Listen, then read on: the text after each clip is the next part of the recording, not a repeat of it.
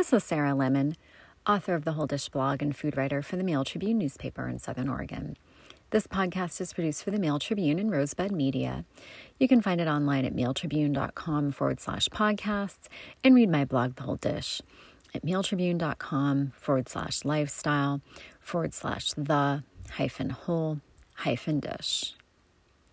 Cranberries and pears make a festive pairing in the most recent post to my blog under the headline, Cranberry Pear Pie Extends Festive Fruits Season. That was posted on December 18th. And the recipe is originally from Tribune News Service as a suggestion for Thanksgiving pie. But who says cranberries are only for Thanksgiving? At least that's the question I posed about a year ago in a column when I suggested that cranberries are really just hitting their stride by Thanksgiving in my cold season menus. I think that they're delicious in so many things, far beyond the typical cranberry sauce or cranberry relish that people expect to see on the Thanksgiving table. Basic cranberry sauce enhanced with a wide variety of fruits, be it apples, pears, cherries, berries, can accent a cheese platter.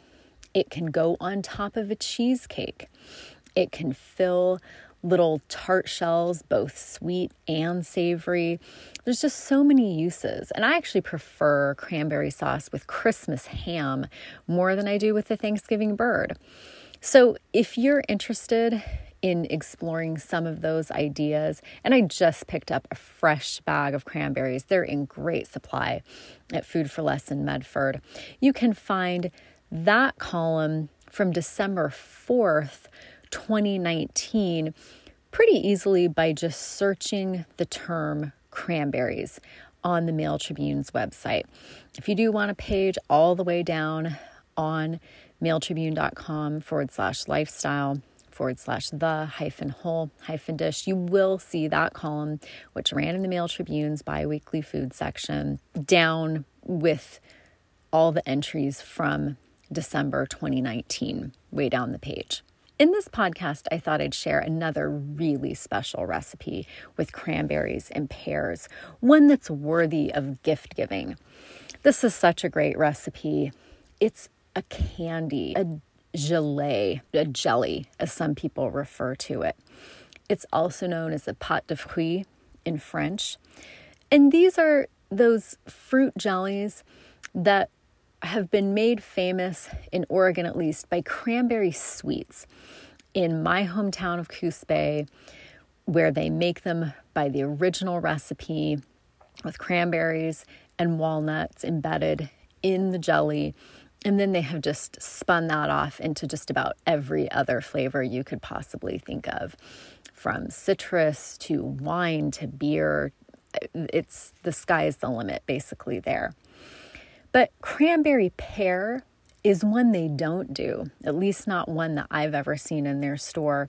And I love that combination so much that I ran this recipe that was courtesy of Tribune News Service via Gourmet Magazine with one of my columns under the name Season to Taste. Those were in the Mail Tribune's Home Life magazine and then in the Mail Tribune's Joy magazine back when those published almost a decade or so ago. I mentioned this column in a recent podcast. I had so much fun doing it because it was all about seasonal eating with observations about what was fresh in my garden, or if I didn't have something in my garden, something that was very, very closely tied to the seasons, such as cranberries. This column delved into the production of them on the agricultural level, sort of Oregon's place in the nationwide kind of cranberry economy. And that column that I mentioned that ran last December offered some of the same information. But again, the recipe that ran with the column is really special. And that's one that you won't find on the Mail Tribune's website if you do a search of the archives. This recipe was entered into the Mail Tribune's recipe box database, which is another project that we had done over several different iterations of the website that went by the wayside over the past few years. The recipe box was not something that was maintained, and a number of our recipes went into the digital ether when those databases went away. This lives on only in my hard copy of Home Life magazine from October 25th, 2012. And this is for cranberry pear fruit jellies.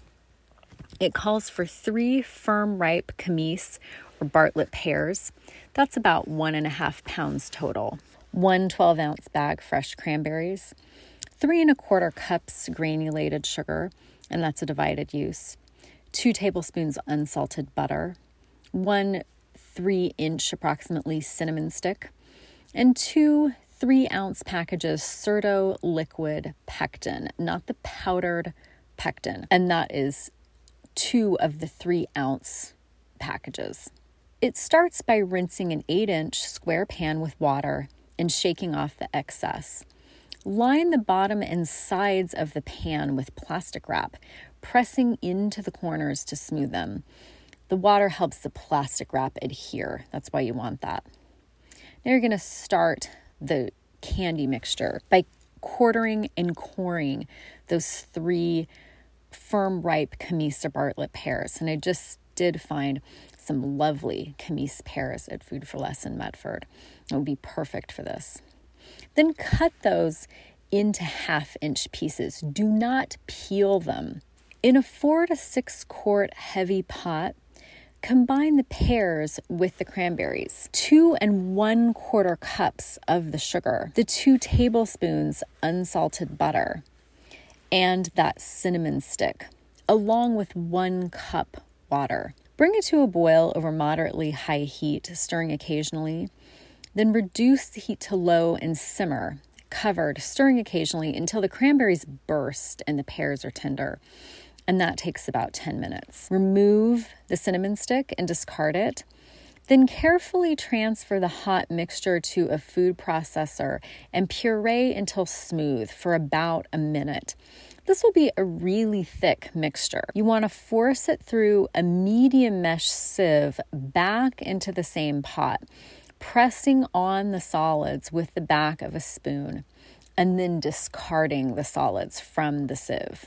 Put a plate in the freezer to chill it. And this is going to be to test the candy mixture, whether it's actually at the correct stage to firm up once you've added the pectin. Then bring the cranberry mixture to a boil over high heat and add the pectin, those 2 3-ounce each packages Certo liquid pectin.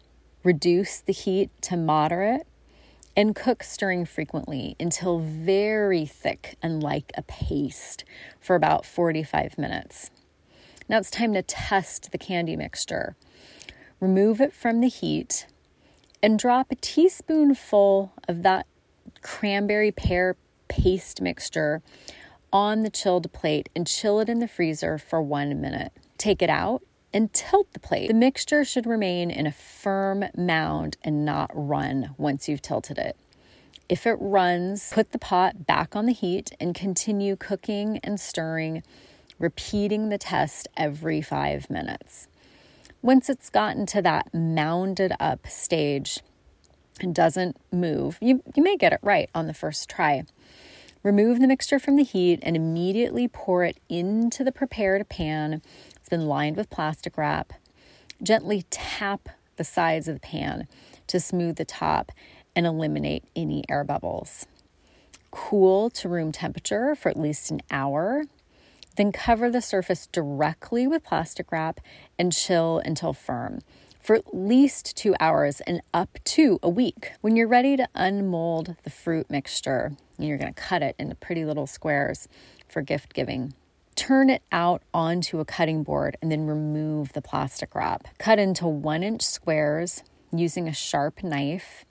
And for easier cutting, rinse the knife with hot water and dry it in between the cuts. Just before serving the jellies, spread the remaining 1 cup sugar in a shallow bowl and coat the squares on all sides.